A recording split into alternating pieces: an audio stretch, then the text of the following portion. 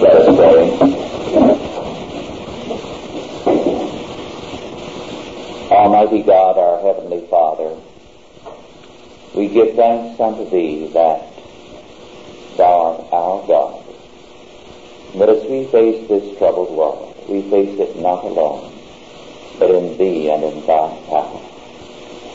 Make us strong in Thee, therefore, O Lord, confident in faith, resolute in Thy service, so that in all things we may be more than conquerors through Him that loved us, even Jesus Christ our Lord. In His name we pray. Amen.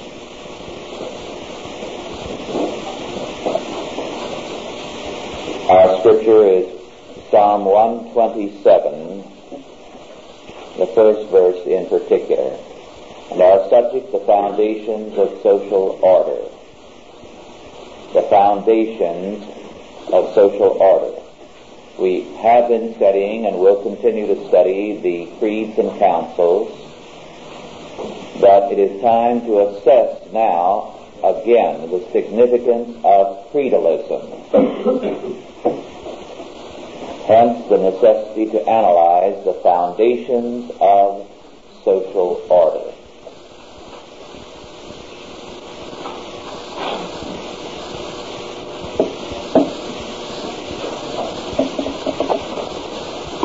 Except the Lord build the house, they labor in vain that build it. Except the Lord keep the city, the watchman waiteth but in vain. It is vain for you to rise up early, to sit up late, to eat the bread of sorrows, for so He giveth His beloved sleep. So children are an heritage of the Lord, and the fruit of the womb is His reward. As heirs are in the house of a mighty man, so are children of the youth. Happy is the man that hath his quiver full of them. They shall not be ashamed, but they shall speak to the enemies in the gates. Every social order rests on a creed, on a faith, on a concept of life and law. Every social order, every culture is a religion in action. Culture is simply religion externalized. Therefore, every attack on the structure of a society is an attack on its basic faith, on its religion. A society grows in terms of its basic faith, or else it perishes because that faith is in process of being denied, and a new structure, a new foundation is being built. The Marxists are very astute men in this regard. They recognize that any tampering with the basic structure of society, any criticism of it, is what they call counter-revolutionary activity. That is, a revolution against their revolution. But Western civilization is today dying because it is indifferent to its basic structure, its creedal basis, biblical Christianity. We need, therefore, to examine the foundations of social order, to understand what the basic creedal foundations of society must be. The first of the foundations of social order come to focus in law. Law is, as we have seen, enacted morality. And every legal system is simply the codification of the moral principles of a society. And morality rests on religion. It is an aspect of religious order. Therefore, basic to the first foundation of social order, law, is religion. Law and morality are manifestations of a religious faith. Now, when we analyze religion, we have to recognize that religion can be classified basically under two broad headings. Religions are, first of all, theistic, and this is Christianity. Theism, that is, faith in God, asserts God to be Creator, Lord, total Governor. Theism asserts that the order of the universe is a God-given order, that it is an absolute order, that man's social order must be patterned after God's law order, and God's law is the source of man's law, and God's predestination governs all things. The other great classification of religions, under which virtually every religion except biblical Christianity is to be classified, is political religions. The central religious institution is political. Politics is then the source of morality and law. And as we have already seen on previous occasions, we have classic examples of this in Greece. Plato, first of all, defined his politics and then derived his ethics or morality from his politics. Plato and Aristotle and all of Greek philosophy and all of paganism saw the priority of politics and politics as the true religious order. As a result, it sees the order of the universe as something which is a developing and evolving structure which man must, through politics, guide and control, because man is his own God, and predestination is by man. Thus, the first aspect of the foundations of social order is law, and your concept of law. What kind of religion you establish it on. The second foundation of social order is the state. The state is the social organization of a creed or religion. It is the legal structuring of the moral system of a society. A state cannot be amoral, that is, neutral to morality, because its every law represents a moral code. Neither can a state be neutral to religion, because it is the religious structuring of society. When a state claims to be neutral in the area of religion, it is because it is in process of abandoning one religion and accepting another, so that the pretense to neutrality is a false front. It is a pretense maintained so that one religion can be scuttled and another introduced. The state can be no less religious than the church. The two basic religious organizations in any society are the church and the state. In Christian society, church and state are equally religious. The state is the ministry of justice and the church is the ministry of grace. In every non-Christian society, the state is the main religious institution, and the temple or the church or the shrine is simply an aspect of the religious functioning of the state. So that the state is either equally religious with the church or it is centrally religious. There is never a society in which the state is non-religious. This is the reason why the Caesars were deified. This is the reason why Mao Zedong's birthplace is a shrine and you have a cult of the Sacred Heart of Mao Zedong. This is the reason why Stalin called for worship of himself, and why the new Russia, since Stalin, supposedly new Russia, no less has a worship of the dictatorship of the proletariat, so that while it is not focused on a man, it is focused on the state nonetheless. This is why you have the cult of democracy, a religious cult, in the Fabian socialist countries. The state is a religious institution, inescapably so.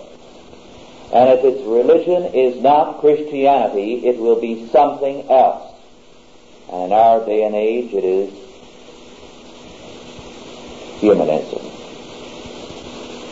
The state, therefore, can have two functions, depending on the creed of the state. If the creed or the religion of the state is humanistic, the state will be messianic.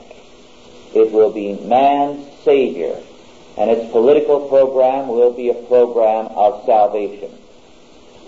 If the state is Christian, then the state will be a ministry of justice whose purpose it is to establish godly law and order.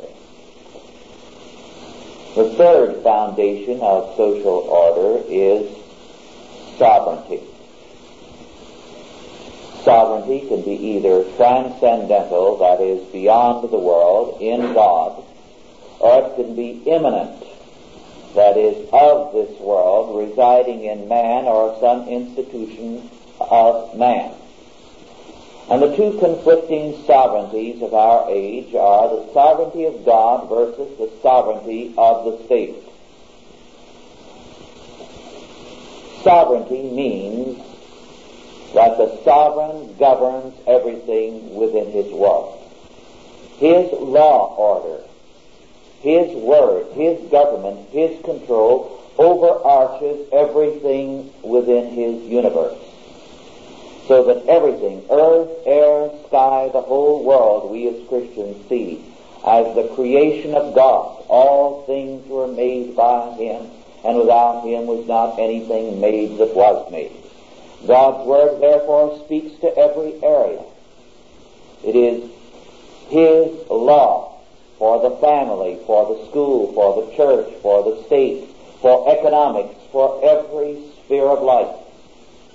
Because the sovereign is not sovereign if anything in his world is outside his total government. When the state, therefore, any human order, claims sovereignty, then your social order loses liberty. In a Christian social order, the state has one area, the ministry of justice. It has no jurisdiction over economics, which is similarly under God and governed by his law, not the state's law. It has no jurisdiction over education, which is similarly under God, or over the church, or over the family, or over any of the other spheres of human activity. Each of these is governed by God, not by the state, because God is the sovereign, not the state. That when the state claims sovereignty, the state then says, it is our word, our law, our plan, or predestination, which must overarch the whole universe, the whole world that we cover. So that church, family, economics, art, education, every area of man's life is subject to our government, to our plan, to our word. We are sovereign. Two sovereigns cannot coexist in the same point in time and space without conflict, because they have mutually exclusive claims. So that when the state claims sovereignty, the state is thereby saying that God cannot be sovereign, because sovereignty precludes any other law than the law of that sovereign. So that whenever you have a concept of the sovereignty of the state coming into the social order, you have therefore a war against God, the state versus God, Caesar against Christ, so that the persecution of Christianity becomes inescapable. It becomes a war to the death. until finally the order goes out, as it did from Caesar, line them all up by the tens, the hundreds, the thousands, the millions, every last one of them, and behead them. They must be eliminated. And the only way that order was withdrawn was when finally Rome surrendered. It was a war to the death. And it is precisely that today. The fourth foundation of social order is the doctrine of grace. Man's problem in any system is evil.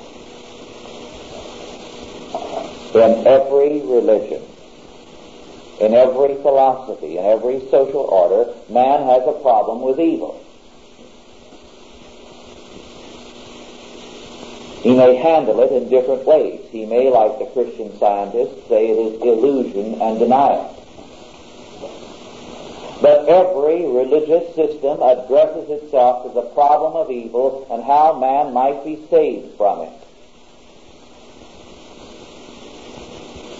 For humanism, the great antagonist of Christianity, evil is in the environment.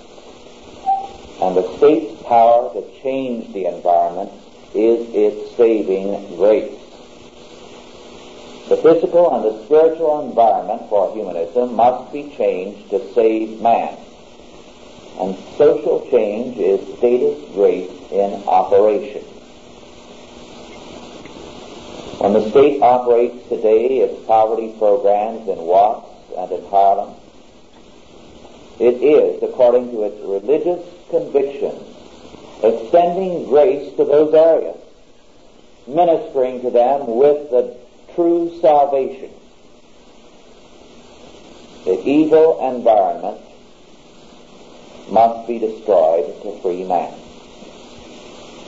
Now, evil environment often involves institutions as well as persons.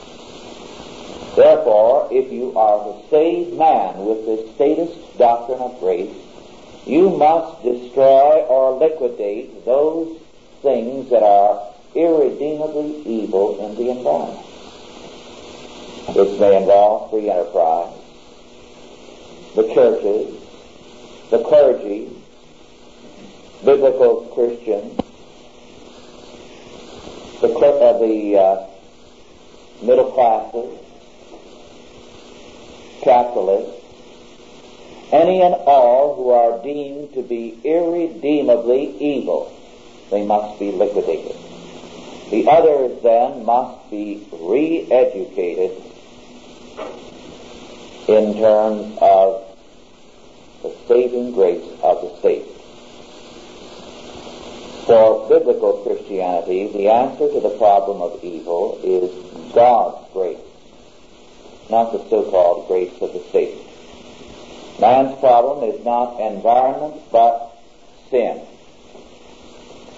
Man's desire is to be his own God and to become his own principle of ultimacy and his own law. But man cannot save himself by politics or by works of law or morality or any other means. Jesus Christ is man's only Savior. Now, these are the four foundations of every social order. And every social order is going to change if these foundations are altered. If the basic faith with regard to these four things is humanist, the society will be in revolution against anything that is Christian. If men's convictions become Christian, then they will be in revolution against a humanistic social order. Today we witness, through better than 100 years of statist education, the conversion of the masses of America to the new religion, humanism. Today's Examiner had a very interesting article, Death on Wednesday. A 37-year-old Negro convict, Aaron Charles Mitchell, is to die on Wednesday. He has been a criminal since his first arrest at 17, and only in 5 of those 20 years has he not been in prison. He murdered a police officer while he was committing a felony. And a clemency hearing was held before Governor Brown last May. His attorney pleaded, and I quote, "Had this man been fortunate enough to have been given white skin, he undoubtedly could have wound up in the seat now occupied by your honor." Unquote. This is pure environmentalism.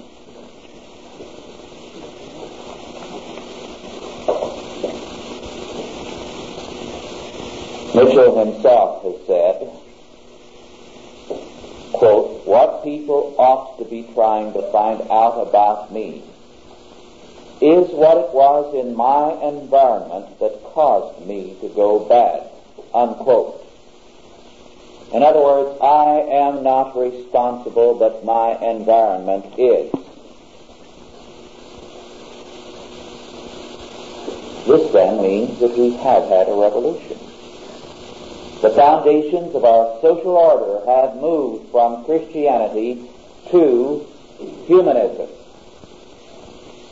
So that what we represent today is not Americanism as it exists today, but we are relics of an old order, or else revolutionaries bent on creating a new order. Which we are depends upon us. Every social order has, as we have pointed out, an implicit creed. And this creed defines the order and informs it. And when a social order begins to crumble, the greatest mistake that any people can make in defending it is to make political defense the first line of defense. Political defense is necessary. But the modern conservative position has been to either make a political defense or an economic defense, and to say, we are conservative. We have the correct position on economics or on politics, and therefore we are going to save the social order. As a result, they become fact-finders. They document endlessly the corruption of the opposition. And what does it produce? It does not change the opposition's basic humanism. The most it ever does is to lead them to choose another humanist for the corrupt one they have at present. So they change from a Truman to an Eisenhower, and from an Eisenhower to a Kennedy. And this becomes reform.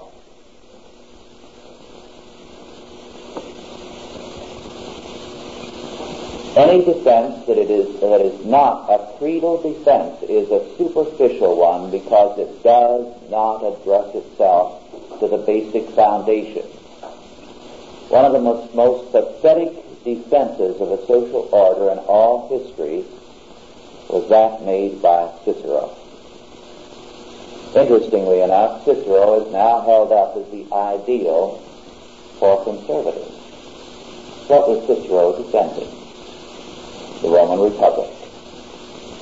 The Roman Republic was established on a religious foundation of the old gods, and the fact that the old Roman aristocracy represented a divinely established order, that they were the chosen bearers of authority, the ones who were destined in the Senate and in other offices to wield authority and to establish and govern a republic. Now Cicero was trying to defend this old order against the masses when he no longer believed in the gods, nor in the philosophy that undergirded the republic. He wanted to retain the form without the meaning of the form. He was a radical unbeliever in everything that he upheld. He defended it because it was what he loved. It was his tradition. Cicero, therefore, was a relic of the past. And Julius Caesar, who belonged to the same class as Cicero, saw that there was no future, there was no faith left behind what he represented, so he went over to the mob and joined it and made himself its head, because he said, this is where the future is. And even though they killed him, he was right. The aristocrats killed him, because the future was with the revolution. It alone had a religion that the people believed in. The religion of the masses today is humanism.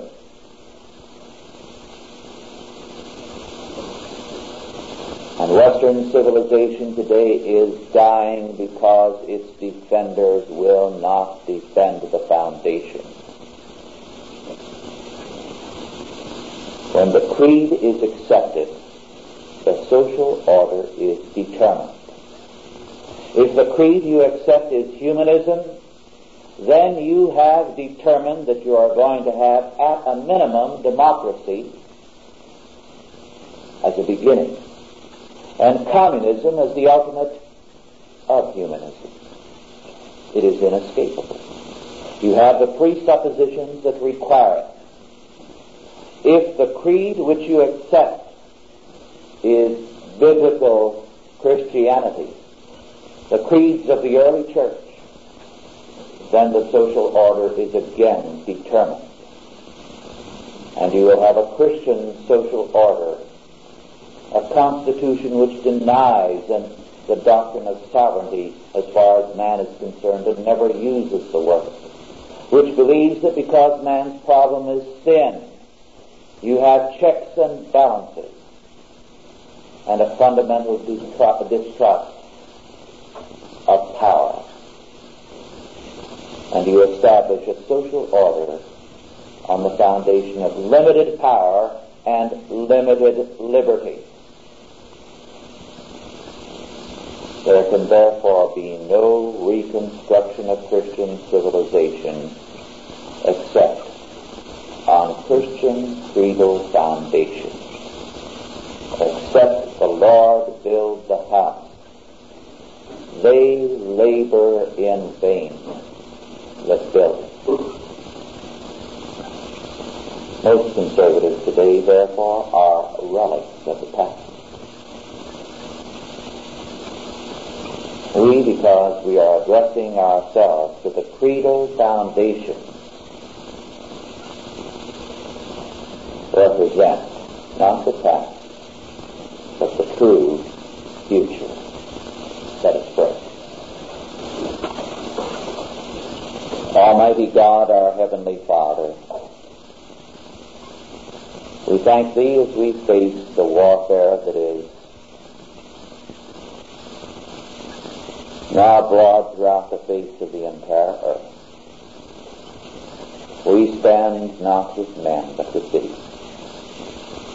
And we thank Thee, our God, as Thou art God, the true sovereign. And that with Thee there is victory. For all that which is of man shall crumble with man. But all that which is of Thee shall endure and prevail. And that with Thee there is victory. For all that which is of man shall crumble with man. But all that which is of Thee shall endure and prevail. Strengthen us, therefore, in our faith, unto the end that we may be more than conquerors through Him that loved us, even Jesus Christ our Lord. In His name we pray. Amen. Yes.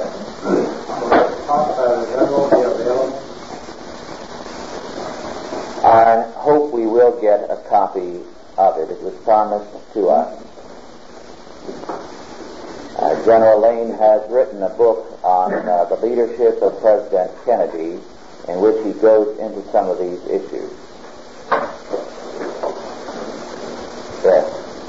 In establishing the Creative Society 1 year ago, Ronald Reagan stated, "I have no quarrel with the humanitarian goals of a great society. I only say it is not the most efficient or the best way of achieving those goals." Yes. In other words, he is offering a reforming humanism for a corrupt humanism. And there is no hope in that. Yes.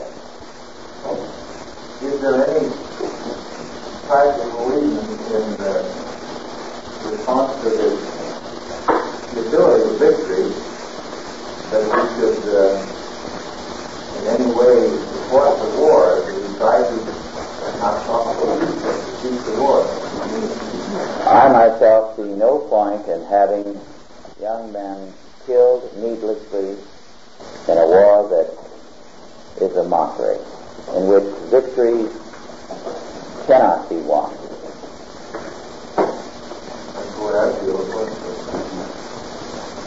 Yes. In a conversation with two men, one who works in the state area of California and is just going into the Washington, the other boy who's in the college program.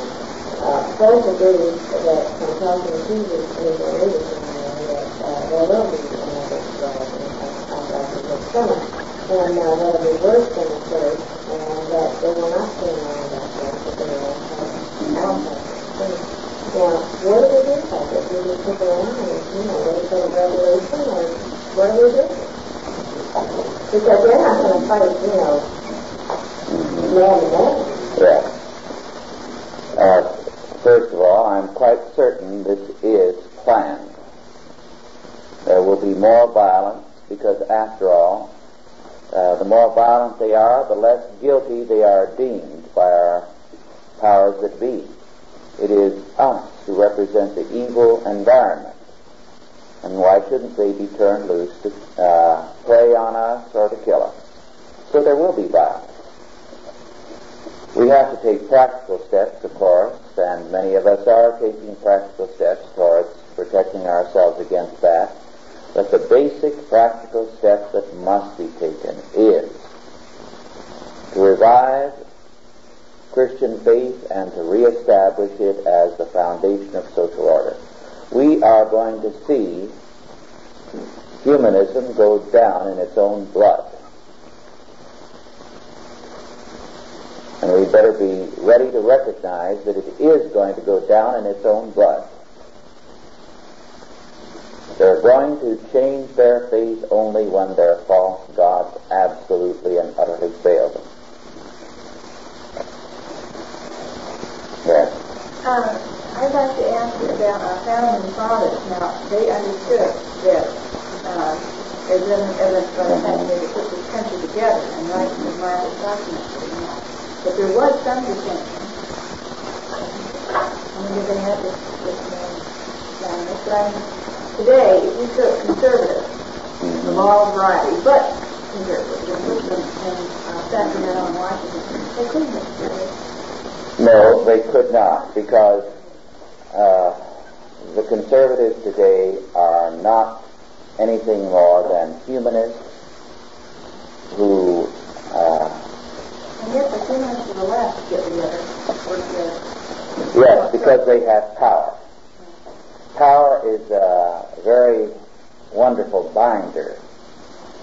Wherever you have power, you have people coming together, and the power acts like a magnet. They hang to the center of power. But when people are not in power, and they have no faith that holds them together, they fragment. So that when you see a collapse in any power block, you see also a fragmentation. So if tomorrow they lose power, they will fragment. Yes, there is fragmentation. Yes. But the fragmentation fragmentation will not take practical effect until they lose, you see. The elements are there, but they are cohesive enough at election time. It will be with defeat that the fragmentation will truly set in and rend the party. Yes. I'd like to make a comment on this integration. That a couple of years ago I was in Mexico for quite a while, and the Mexicans were very interested in knowing about our integration up here, and I asked them, what's your problem down here? Because we don't have a problem. How do you handle it? And their answer was that they just ignored them. They come in the hotel, they give them a room, but they wouldn't give them any service or anything. Same thing everywhere we went. You see comparatively few Negroes in Mexico, even five of them. There are very strict caste lines in Mexico. The old Spanish will not mix with the Mexicans. The Mexicans look down on those who are part Indian, and those who are part Indian look down on those who are all Indian. And all of them keep the Chinese and Negroes and other other racial groups outside the general stream of things.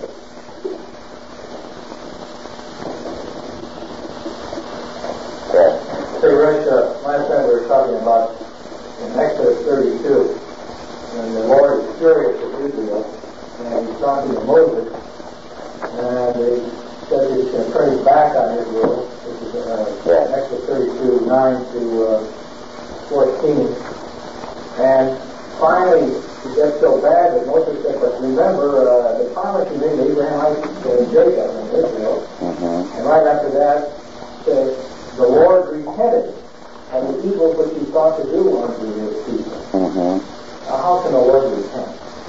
Yes. Well, the word for repent there is different in its connotation than we have. It means, literally, he reversed directions as far as what he had said he was going to do. It doesn't mean that there is repentance in the modern sense of the word. But here he established the covenant. Now he was thinking of taking it away, and it was actually Moses who pointed out that the covenant existed, and then he changed his mind. It's not contradictory to me, no, this was in large measure a trial of Moses, and later on he makes it clear that this was a trial of Moses. Because he tells Moses, I will make you a great people rather than these. You will be the source of the new Israel. And this was very exalting of Moses, but Moses was not thinking of himself, but of God's covenant. And so Moses passed the test. But the word repent there, and some modern versions will have another word. There are about 3 or 4 words that are translated as repent. And none of them have quite the connotation that we give the word today.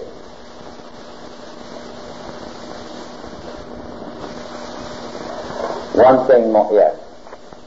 I don't know that I can frame my question the way I want to, but the Republican Party, as in the past, for the past few years, has carried the label of the Conservative Party. Mm-hmm. And now it is practically taken over by the Liberals. Mm-hmm. And the same thing is happening to it that happened to the Democrat Party, and you say the Democrat Party will be fragmented.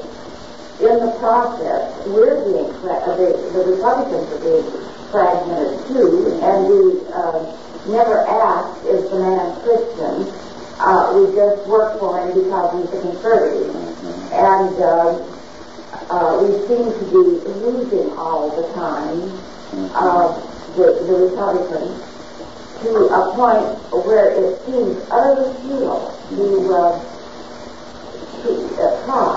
Yes. But what's the answer? Well, very often, of course, when we're voting, we have a choice where we have no Christian to vote for.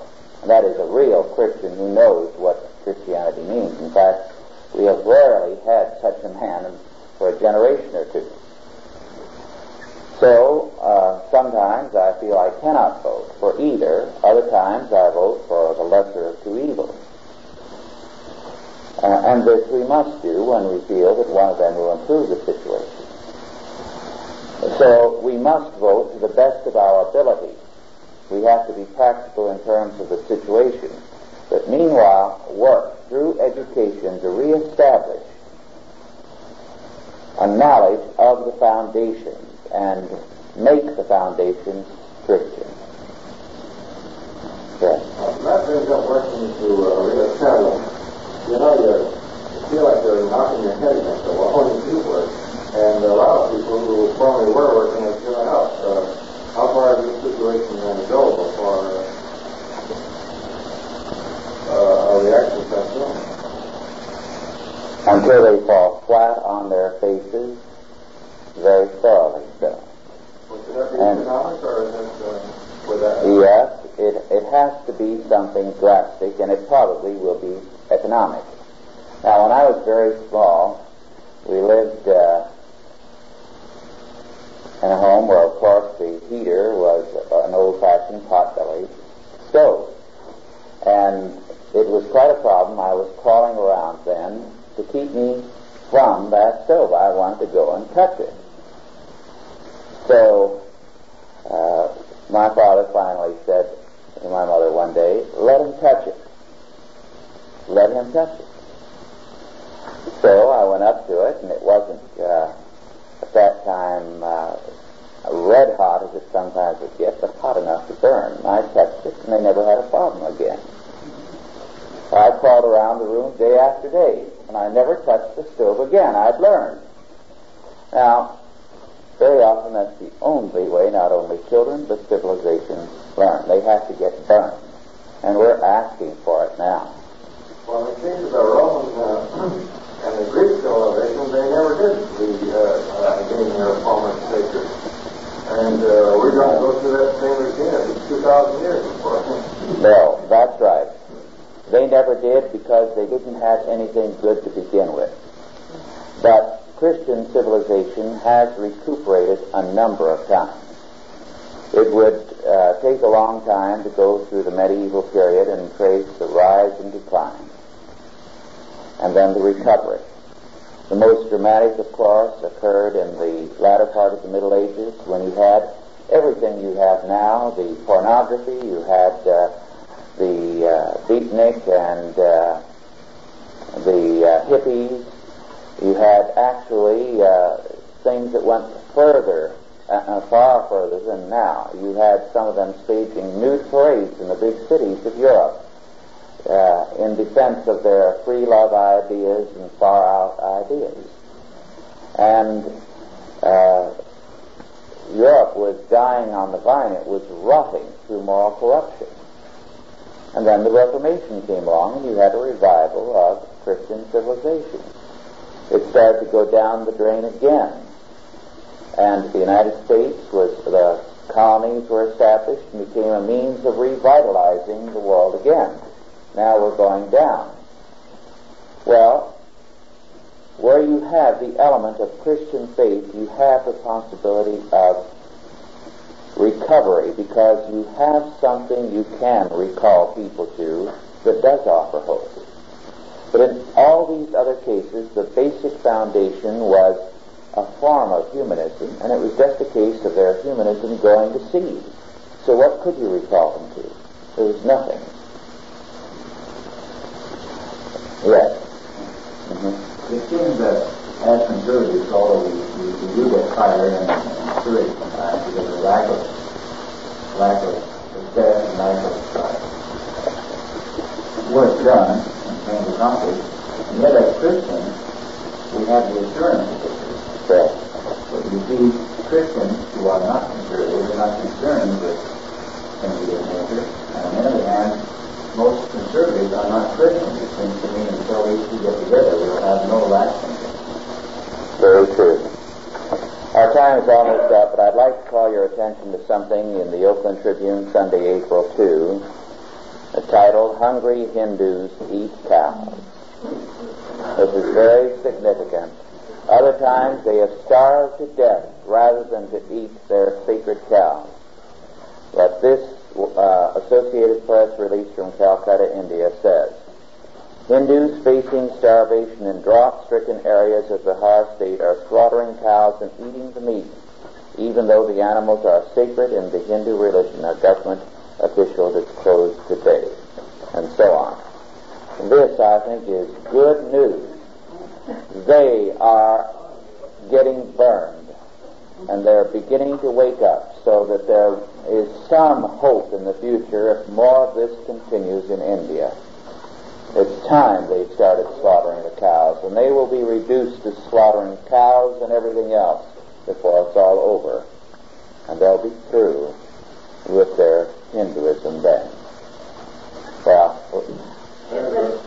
if you haven't noticed it, there's a full-page article in the Times on Hindus comparative. I didn't see it now. There's a whole page devoted to Does anyone know what the word hip is outside? No. What is it? I don't. You know what? Yeah, but you remember the old word hip? You know. Yes, well, Then changed to, if you're on the end, Then you know. changed to hip, and then to hipster, and now it's hippie. So I really need to know. You're in the know. Well, with that we stand